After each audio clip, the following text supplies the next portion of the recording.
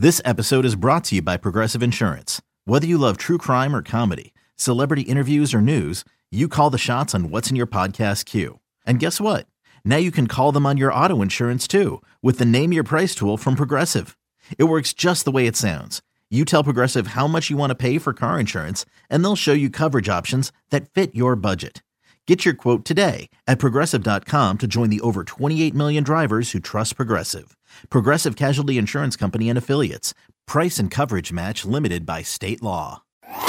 It's the Stinkin' Truth Podcast with Mark Schlereth, presented by Sweet Sweat. Hey, welcome in to Stinkin' Truth Podcast alongside Mike Evans. I am Mark Schlereth, Scott the Hub, producing the show.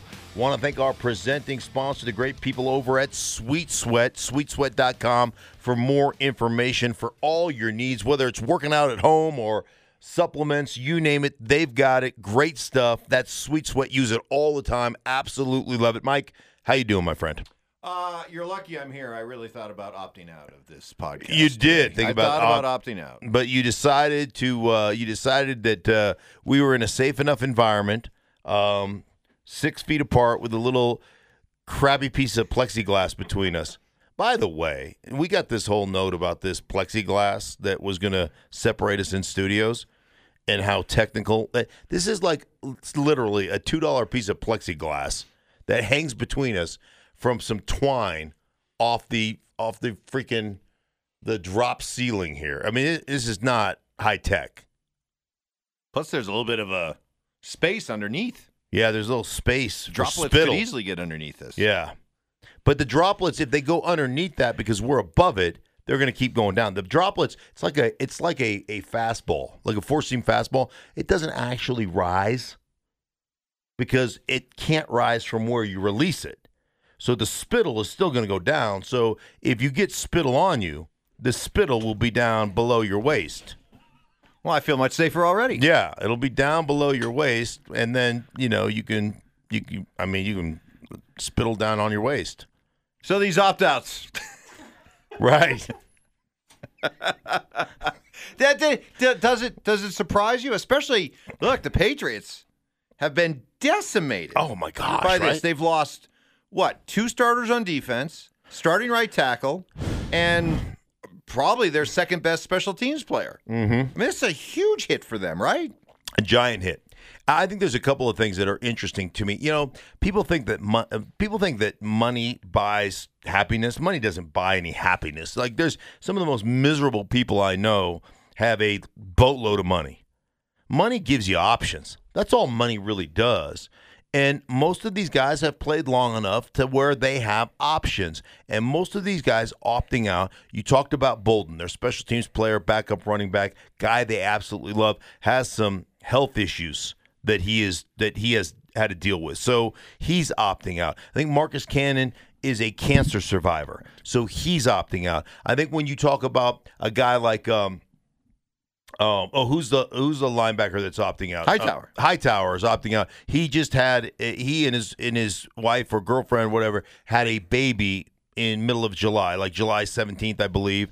And I think that's the same thing with Chung. His wife is pregnant right now. So, they've amassed enough money to have the opportunity to sit out. I think the other thing is I would ask you this. Do you think these guys would sit out if Brady's still their quarterback? Ooh, good question. That's a great question.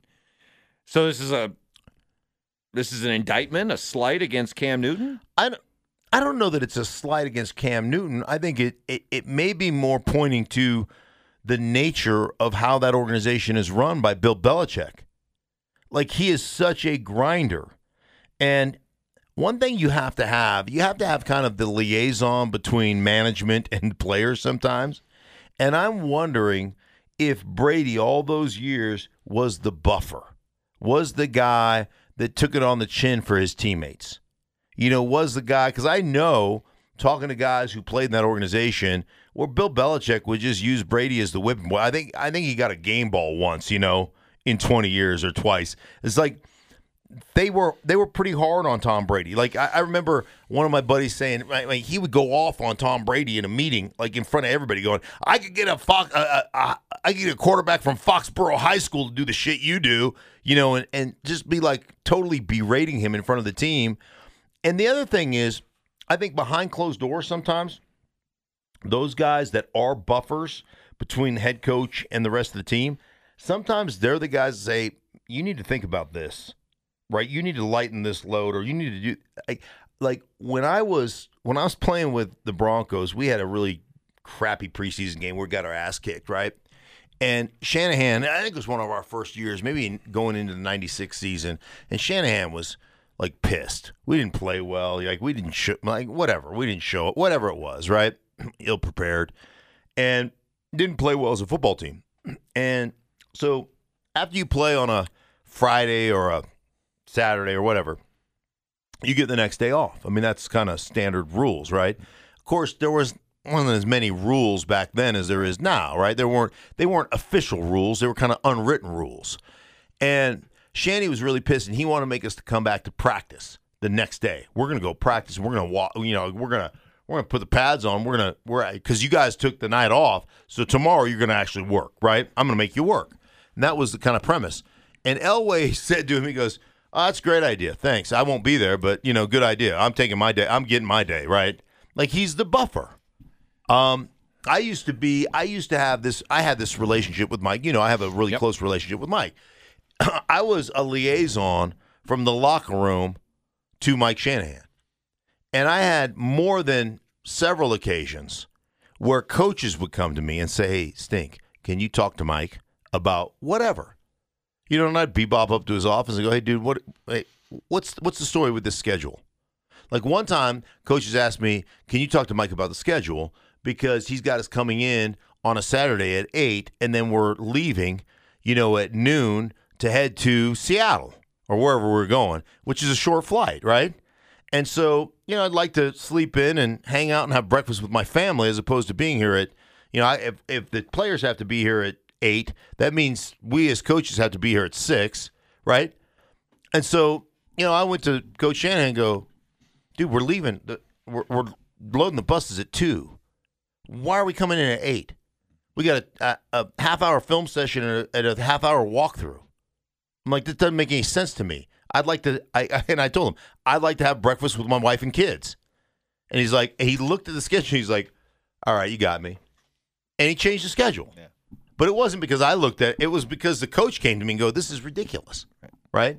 And so sometimes you have to have those liaisons between management and between the team. And I wonder if those guys look at the grind that is playing for the New England Patriots, the grind that is playing for Bill Belichick, and going, "We don't have our buffer anymore." And, I've got some other reasons on the side, but it's still a valuable year in an NFL career that has a expiration date coming up for a lot of these guys. Right. Hightower's in his 30s. Right. Chung, I think, is close to 30. Yeah, but these guys. I get what you say. They've made their money. Right. They've made a lot of money, but they're passing up a lot more money. Yeah, you're walking away from in Hightower's deal. I think I read it was like $8 or $9 million bucks. You don't make that back. Right. So I think it honestly. My reaction to it, Stink, is that I know there's been a lot of debate about the severity of this and whether or not we're underreacting, overreacting, whatever. But I think it's quite telling that these professional athletes, supposedly among the group that really aren't affected by this, are deciding this thing is serious enough that I'm ready to give up a year of my career and a year of big-time earning power. Yeah, that's very telling to me. Yeah, I look at the kid that plays for Philly now. Is it Marquise Goodwin? The receiver. Yeah, the receiver. Is it Godwin or Goodwin? I think it's Godwin. It's Goodwin. Godwin's in Tampa. Okay, yeah. Okay, so he's the Olympic sprinter guy, right?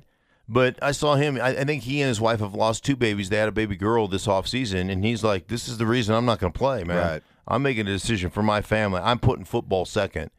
And I understand that, man. It takes some courage to be able to do that, and from a priority standpoint, I appreciate the guys who are saying, "Listen, my priorities are a little bit different right now." Obviously, if you've made a lot of money over the course of your career, it's easier to have those different things that happen in your life, and you grow and you mature and you do all those things. I know this is a football podcast, Mike, but I just want to run this by you. What's going on with the Miami Marlins? I was just going to go there. Oh, you were? I was there. And we could circle back to what you're saying, but what we're seeing here in the last week is how this is going to be such a unique NFL season in terms of what will be the keys to a successful season. Health, guys who decide to opt out or decide not to opt out, what kind of roster are you going to have? Right. And, secondly, the Marlins story showed us that your team better have a sense of maturity, professionalism, and accountability to get through this, because all it takes is some immaturity or a couple of bad apples to really ruin it for potentially an entire team. When we talk about, hey, the keys to a particular team, whatever fan of the whatever NFL team you root for, add to it, how mature and accountable are my guys going to be so that we're not having 10 or 12 guys test positive and potentially wipe out our season. Emotional maturity is a huge aspect of being successful in any given sport. I mean, look at Lou Williams. He leaves town because he's got a legitimate family issue. On his way back, he needs to swing into a strip club to get chicken wings. When you're living in a bubble, hey, listen, I understand if you like chicken wings, right? I get it. And you want to drive through a drive-through restaurant and pick up some chicken wings on your way. But you know that you guys are living in this bubble. And is that a lack, to me, it's a lack of intelligence, it's a lack of understanding of where you're at and what you're asked to do, and it's a lack of championship mentality. Like, I am going to put teammates, or I'm going to put myself at risk or my teammates at risk so I can see some boobies and I can get some chicken wings. Like, seriously, like how selfish can you be? Emotional maturity, to me, is one of the keys to winning championships. We saw it with the Cleveland Browns last year. You know what? Everybody was on the Cleveland Browns bandwagon last year, and I was like, no, this team lacks emotional maturity to be any good, right? From the head coach to the quarterback to everybody else. And who was right? You're welcome. Me. I was right. And the rest of you were probably wrong. But the bottom line is there's no question about the talent. You've got to have the emotional maturity. And there are always 5 guys on every roster, maybe 6 in the NFL, that need babysitters, right? 5 guys that just aren't bright enough to understand, the task at hand. And I look at this as a real learning curve. I'm interested to see as they go through the tracing of what happened with the Marlins, because now 17 people in that organization have come down with COVID. I'm interested to see the contact tracing. If they find that there's a couple of knuckleheads that were in summer camp in Miami that decided to go to, to go to some club or go get drinks or whatever the case may be, and they're the ones that brought it to their team. Because that's really what it's going to be. Are you going to risk your selfish activities, essentially? Are you going to risk selfishness and stupidity? Are you going to risk the other 52 guys on your team so that you can be a turd? Like, I think every team has a T-shirt. Like, they start the T-shirt thing, right? Like iron sharpens iron. You see it in camp, training camp, everybody has the same T-shirt on, right? I think this year's T-shirt, the motto for every team should be, "Hey, don't be a turd." That should be that. Don't be a selfish turd. Right. Don't be a selfish turd. Because that's what it's going to take. It is going to take, obviously, they're kind of living in this pseudo bubble when they're in the organization, but those guys get to go home. That's right. And that's why this baseball story is so important to follow if you're in the NFL, if you're an NFL fan, because the NFL is choosing to follow the baseball model. Right. Not the NBA or NHL model. And the NBA and NHL model, at least early returns are, this bubble thing is working. Right. It's a great idea. Baseball, I'm not one that, it was amazing to me how the moment that those Marlins tests, that story came out, how many people in our business immediately reacted and said, "Oh, got to shut it down." Right. Why are we playing games during a pandemic? Almost like people are rooting for sports to go away, right? And I'm like, whoa, easy. Listen, give the sport, give the players and teams a chance to adjust and adapt before we bury them. Now, if they don't adjust and adapt, fine. But it is a reminder, it is kind of a little red flag that football has to look at, and it's a question that is worth asking. should football have adopted a bubble environment? Look, I just don't think there's any way you can do football in a bubble. Really? Why not? Like, how are you going to get 32 teams? So you, with coaches and trainers and equipment guys and all that kind of stuff, you're talking about over 2,000 people in one area where you can practice every week and you can play the games. You can play 16 games a weekend. I just don't think it can be done. I don't think there's an area that would facilitate all of those people and all of those games and all of those practice schedules. So you don't think a place like, let's say, if it was calm, let's say a place like Dallas, you don't think with certainly it's a big city, plenty of hotel space. Mm-hmm. You got college stadiums. Heck, high school stadiums in Texas are like right. Well,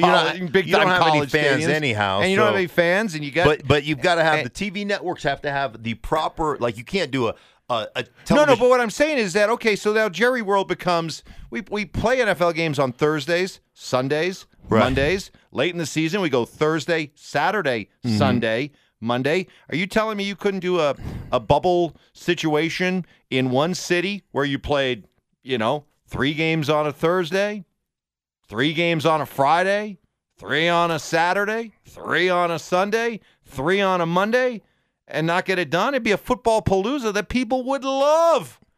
People would never leave their couches. I don't know how you're going to house that many people and have that many is it really a bubble? If all of you are at different hotels, all of you are out at different practice facilities, all of you are, it's, again, I just don't think, I think it's too grand to actually be done that way in the NFL. And ultimately, you're going to have to hold each other accountable. That's what this comes down to. It's interesting because, as you know, my son is a professional baseball player. And looking for work right now. And the Rockies came back into town, and he has relationships through, mostly through my daughter-in-law, because she puts on for PAO, Pro Athletes Outreach. She puts on Christian conferences, so she's got some friends and some friendships with some of the wives, and so she's talking to a couple of the Rockies' wives and say, hey, if you guys want to, because they're all kind of sequestered, right? They're all kind of quarantined in their houses or in their apartments. And she's like, hey, if you want to bring the kids over to swim at my house, feel free. And they're like very serious, like, hey, we're not allowed to leave we have to have groceries ordered in. If we're going to get food, we have to have it ordered in. We can't leave our houses per Major League Baseball. Like, they are really, so because when our guys come home from the work environment, from practice, and they come to our houses, we can't have had interaction with other people because of the fear of COVID. And so, like, they're doing it. Some teams are going to be mature enough to handle it, and then some teams are the Marlins, right? I mean, at least on the surface. I don't know what happened. So, it's probably irresponsible to sit there and point the finger and say, I know that this, because I don't know what went on. Right. But I do feel, you do have this sneaking suspicion that there were a few people in that organization that weren't mature enough to do it that way. All right, let's get to some other topics from around the league. News being made, the Jamal Adams deal. Now, those in the biz seem to think that the Jets fleeced Seattle. Do you agree? No. Listen. The Jets got a really good safety in McDougal. He's a really good player. A really good player. And they got 2 first-round draft choices. They flipped the 3rd and the 4th, so I'm not going to concern myself with that. They got a really good player and 2 first-round draft choices. Whereas Seattle usually picks is going to be in the mid-20s. So what do you do with those draft choices? Now, remember, Joe Douglas, the GM of the Jets, came from Baltimore where he was a scout. And you start looking at where their late-round draft choices, like Ray Lewis was drafted in those mid-20s. They've got guys over the course of his career there that were big-time draft picks late. Todd Heap was at 31. They've got a lot of guys where they've drafted late in those positions. Still, you've got to be the guy that pulls the trigger and makes the deal, right? You've got to be the guy that makes that pick. You can't just, Ozzie Newsome was the guy that was making the picks at the time. So you get some credit, but you don't get full credit for that, for any of those picks. So you're going to have to find players that can come in and contribute right away. So, from a fleecing, hey, man, if Jamal Adams continues on the path that he's on, a kind of Hall of Fame trajectory, if you will, then absolutely no. They didn't, unless they get a couple of Hall of Famers out of it, no, because he is that good. And you think about the safety position. I've heard several things from people talking about, well, safety, you're way over. He's not a corner. He's a safety. Well, think about what you're asking safeties to do today, right? You're asking them to play deep center field. You're asking them to play, in the slot as a corner. You're asking them to play as a linebacker and blitz, as a defensive end and come off the edge. I mean, you're asking these guys to be positionless and to make plays. So 1 minute, think about this. 1 minute you're facing the Kansas City Chiefs. 1 minute you're defending man-to-man coverage on Travis Kelce. The next minute you're in man-to-man on Tyreek Hill, right? I mean, think about what you're asked to do on and then all of a sudden the next minute you're asked to take on a guard in run support because you're the weak side linebacker. You're the will. I mean, think about what they're asking these guys to do, and the ability it takes as a player to get that done is amazing. And, I heard from Jets fans all over the place, Mike. Jets fans are like, he's a traitor, and this guy is, he's not even that good, like he's not a leader, and the guy doesn't have the proper character to help build the Jets. I would ask you this: what do you want him to do? What is he supposed to do? Because he came into a league where they negotiated on his behalf, and the negotiations put him in a position to have zero leverage for 5 years. So, I've said this before. It reminds me of this bar I used to go to, Chilkoot Charlie's. Their motto was, we cheat the other guy and pass the savings on to you. So, you think about, you got a bunch of players, and from a player standpoint, I played, I understand what they think. You look at first rounders and go, 50% of these guys are freaking busts. Yep. They can't play anyhow. So why am I going to negotiate something that's good for them, that gives them leverage? No, I'm going to screw them coming in and make sure that we can get ours. The guys who have put a squirt of piss in the bucket. So if you're Jamal Adams or Jalen Ramsey or whoever else you are, and you can't get a new deal after you've completely outperformed your rookie contract, and you're like, by the time I get through 5 years, maybe I have one more good contract left. And so you're saying, I want a new deal. I've been a 2-time Pro Bowler. I'm all pro. I'm considered the best safety in football. I want a new deal. And they're saying, hey, you know what? Wait another year. We'll figure it out. No, bullshit. I want a deal. So what do? You call out the organization. You call out the general manager. You say the coach ain't worth a crap. And you get yourself moved. Yeah, you pull a page out of the Jalen Ramsey playbook, right? Yeah, and force your way out. We've seen a lot of players do this, but you have no other option. Like if you didn't perform, you know what they do, right? They'd either cut you or make you take a big pay cut. When you overperform, they're like, "Hey, you signed the deal." Hey. And you come into a league where you're already getting 5 years. You're stuck for 5 years, and oh, by the way, the money is slotted. So like the Players Association absolutely screwed incoming rookies that are first-round picks. I mean, they absolutely put the screws to them. And when the Players Association, they consulted, they called me. DeMaure Smith and I got on the phone. And I was adamant against a rookie wage scale and this whole rookie. Why? It's more money for the vets. No, it's not. It's just controlling salary of these rookies so that you can pocket more money. Well, I'll listen to a debate about whether or not Jamal Adams is a great safety. But one thing I totally disagree with is the idea that the safety position is not worthy of 2 first-round picks. You heard a lot of that. Well, no, wait a minute. You give up 2 first-round picks if it's a quarterback, it's a left tackle, it's a dominant pass rusher, but not a safety. I'm like, whoa. All I know is I keep looking at a lot of these winning teams, and they seem to have a difference maker at that safety position, whether it's a Polamalu, whether it's an Earl Thomas. Hell, how big was Tyrann Mathieu? Tyrann Mathieu, for the Kansas City Chiefs last year. What's Devin McCourty been for the Patriots during all these Super Bowl runs of theirs? So the notion that the elite safety is not worth that kind of asking price, I totally disagree with that. And so if you're saying Adams is maybe the best of the bunch, then I think Seattle did the right thing. Yeah, and you think about what freedom that gives Seattle. So Seattle is a team I've done a bunch of games of here recently for Fox, and Seattle is a unique team in that they want to match base to everything. So they played base defense about 80-85% of the time, meaning 3 linebackers. So when you get into a base defense, you keep your 4 defensive linemen, if you're 4 down front, 4 defensive linemen, 3 linebackers, and 4 secondary members, 2 corners and 2 safeties, obviously.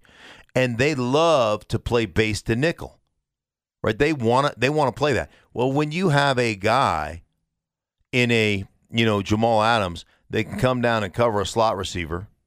They can come down and play man. They can come down and run support so that you can mix up what you're doing from a defensive standpoint where you can hide and disguise, like your ability to disguise, your ability to show either single high safety, get to 2 high stuff, or show 2 high safety and get to single high stuff, because that guy is so savvy, he's so quick, he's so smart, and he's so skilled. Like your ability to do that is tremendous. And think about their safety tandem now, because they traded for Diggs last year from Detroit. They've got, not only from a talent standpoint are they super talented, they've got 2 of the smartest players in football in their defensive secondary. Like, that's what Pete Carroll wants. Understand this about Pete Carroll. Pete Carroll told me once, I say, how do you figure out, I'm in a meeting with him, how do you figure out, like, how did you know to get off this guy and that this guy would be good? And he goes, hey, Stink, you just got to trust that I know what I'm looking at. I know what I've done this for so long. Remember, he was a secondary coach coming in. I've done this for so long. I know what I want. I know what it looks like. So when I see Pete Carroll saying, yeah, let's pull the trigger, John Robinson, on this deal, that means a lot coming from Pete Carroll, because that dude knows secondary play like none other. You see these quotes from Aaron Rodgers saying that he always, in an interview, he was very forthcoming. He said, look, I thought I'd play my entire career with the Packers, but the drafting of Jordan Love, he goes, I understand it. I understand it's a business. I don't have any ill will towards him, but I know I'm going to probably finish my career up somewhere else. To the point where he was asked, could you see yourself ever playing for the Chicago Bears? Right. And he said, quote, that's a tough thought right there.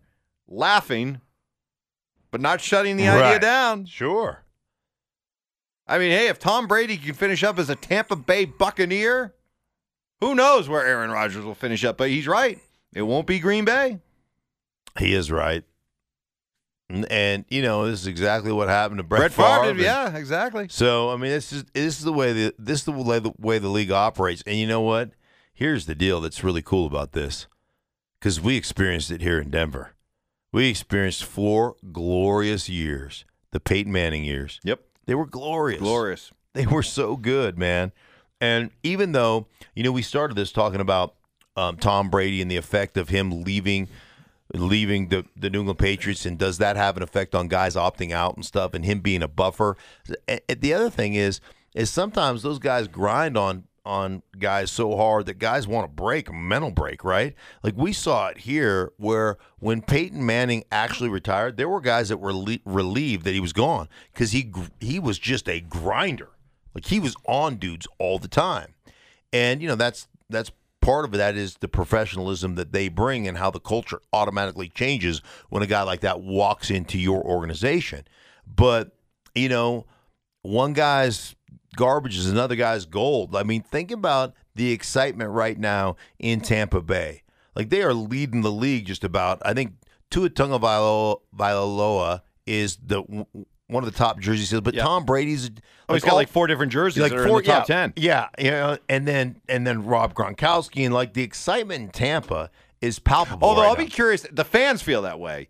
And I think the players right now are kind of like, wow, this is amazing. Mm-hmm. The GOAT's coming here and Gronk's coming here. This is amazing. I wonder how long that lasts before maybe that Peyton stuff that we saw in Denver takes hold in Tampa, right? Where all of a sudden guys like Mike Evans, Chris Godwin, all these guys that have been part of this sort of underachieving Tampa offense are like, whoa, this guy never lets up. This guy's riding my ass. If they're winning, this guy is demanding. If they're winning, they'll love it. They will for at least a while. For at least a while, right? For at least a year or two, they'll love it. There'll be a nice honeymoon phase, right? Exactly. I even saw Bruce Arians, the head coach, come out and say, "Wow, Brady's so he's already got this offense down. Like we're so far ahead of." And I'm paraphrasing, but we're so far ahead of the curve already. So they're really excited. But guess what?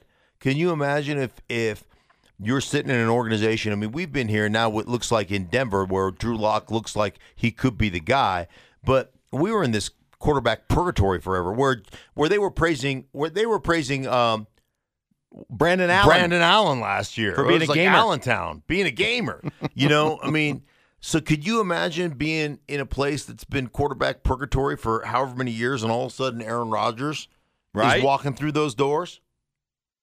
Dude, come on now. Well, coming to an NFL city near you, it's going to be somewhere. Right. You're right. It's going to be somewhere. It'll be one of these. It'll probably be one of these places where there's a young quarterback, supposed quarterback of the future, in place, and that quarterback's going to prove he's not the guy, and that team is all of a sudden going to be like, we need to go. We got to go find a guy. We got to go find a guy that, because we just invested all this time on the next big thing, and the next big thing turned out to be a dud. We got to go find something that's going to energize our team, energize our fans, and give us a chance to win right now, like Brady in Tampa. Yeah. And Rodgers will probably be, a year or two from now, Aaron Rodgers is going to be in the same boat that Tom Brady's in. I'm just thinking about where is that going to be? Like Chicago makes a ton of sense. What else? Oh, can you imagine Aaron Rodgers in a Bears uniform? It'd be, any Packer fan listening to this right now? Right. Remember, Brett Favre ended up in a Vikings jersey, right? Yeah, but that's... You tell me what right. What no, hurts there's more. no question. Right. It's still division. I'm wondering, is there another team where you could see, what if Aaron Rodgers, think about this now, what if Baker Mayfield turns out to be, a guy? Yep. What if he turns out to be a guy, and all the talent they've amassed in Cleveland, with the same offense that's being run right now in Green Bay? I hear you clucking, big chicken. Yep. All of a sudden, Aaron Rodgers walks into that facility in Cleveland. You think they're a contender? New York? Jets? Sam Darnold doesn't work out? I don't know that anybody can win New York with the Jets. Wow, that's saying something. If you say Cleveland might be a better option than the Jets. Boy, the Jets are a sad sack. They are a sad sack. All right. All right. For everybody involved in the Stink Truth Podcast, we'll be back with you again probably at the end of the week. Thank you to our presenting sponsors, the great folks over at Sweet Sweat. We really appreciate you guys. Do a great job at sweetsweat.com. Check out all the content on Instagram or on social media, on Twitter at Sweet Sweat for both of those as well. For Mike, I am Mark. For Scott, we thank you so much for listening.